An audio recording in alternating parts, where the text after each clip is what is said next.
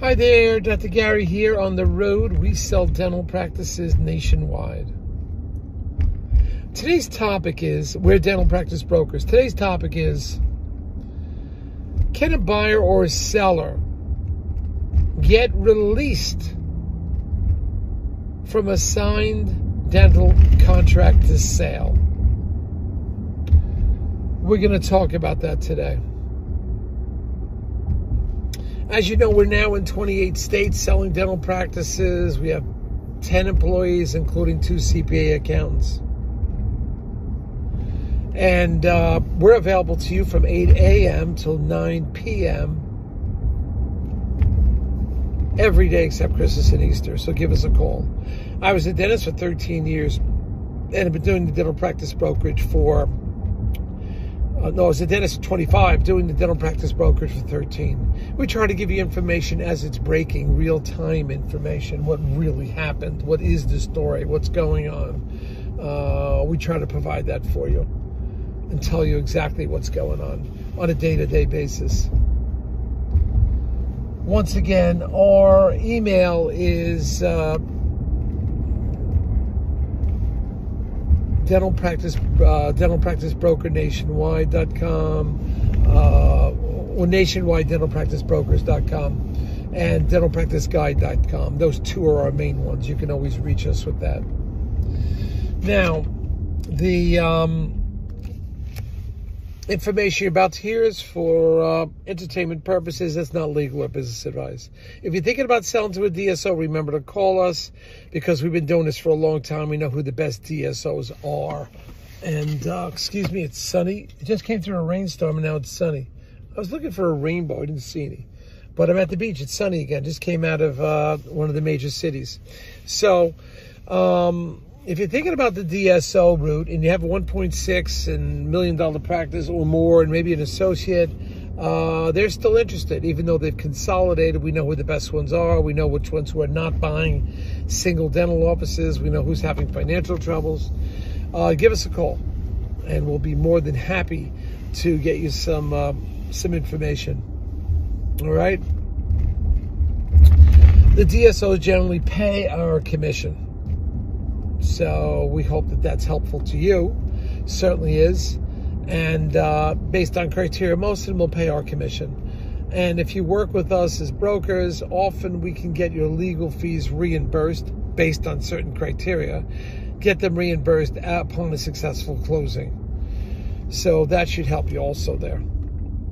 Now, let's talk about this. You have a signed dental contract. You're moving towards dental closing. The buyer has signed the contract.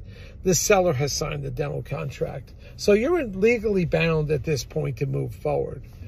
But under what circumstances can the buyer and or the seller pull out of the deal after there's a signed dental contract? All right? This makes it different now because you have a signed contract. Well, you need legal advice on this. Speak to your attorney. But from what I've learned in the past, my opinion is the following. That you're in a contract. You're legally bound to buy or sell the practice. However, it is my understanding you really can't be forced to buy the practice. You may have some legal liabilities.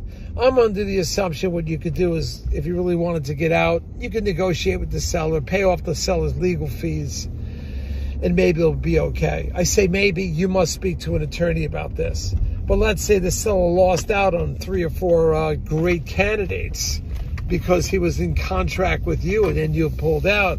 Well, there's some financial hardship there, definitely. And what if the practice becomes unsaleable because of a flood and a fire after the contract was signed? Now the seller's going to have a hard time selling it. So all this is important.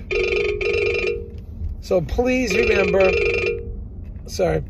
when it comes to the contract that is signed, you now have legal obligations, but you still may be able to get out of it. You probably have to negotiate something with the buyer because you've incurred, or you're getting out of the contract, the buyer's getting out of the contract.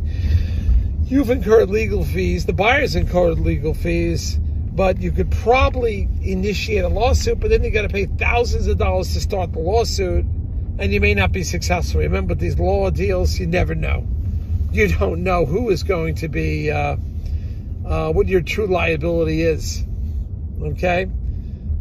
Because it could get messy. It could get very messy, but you try to avoid that. But you do have a legal liability now. You whoever pulled out has a liability, and also your attorney, you're going to have fees to the attorney. You just can't stop it and say, I don't want to go forward, so I don't want to pay you anything. You can't do that. You have responsibilities to the attorney, and the seller has responsibilities to his attorney or her attorney.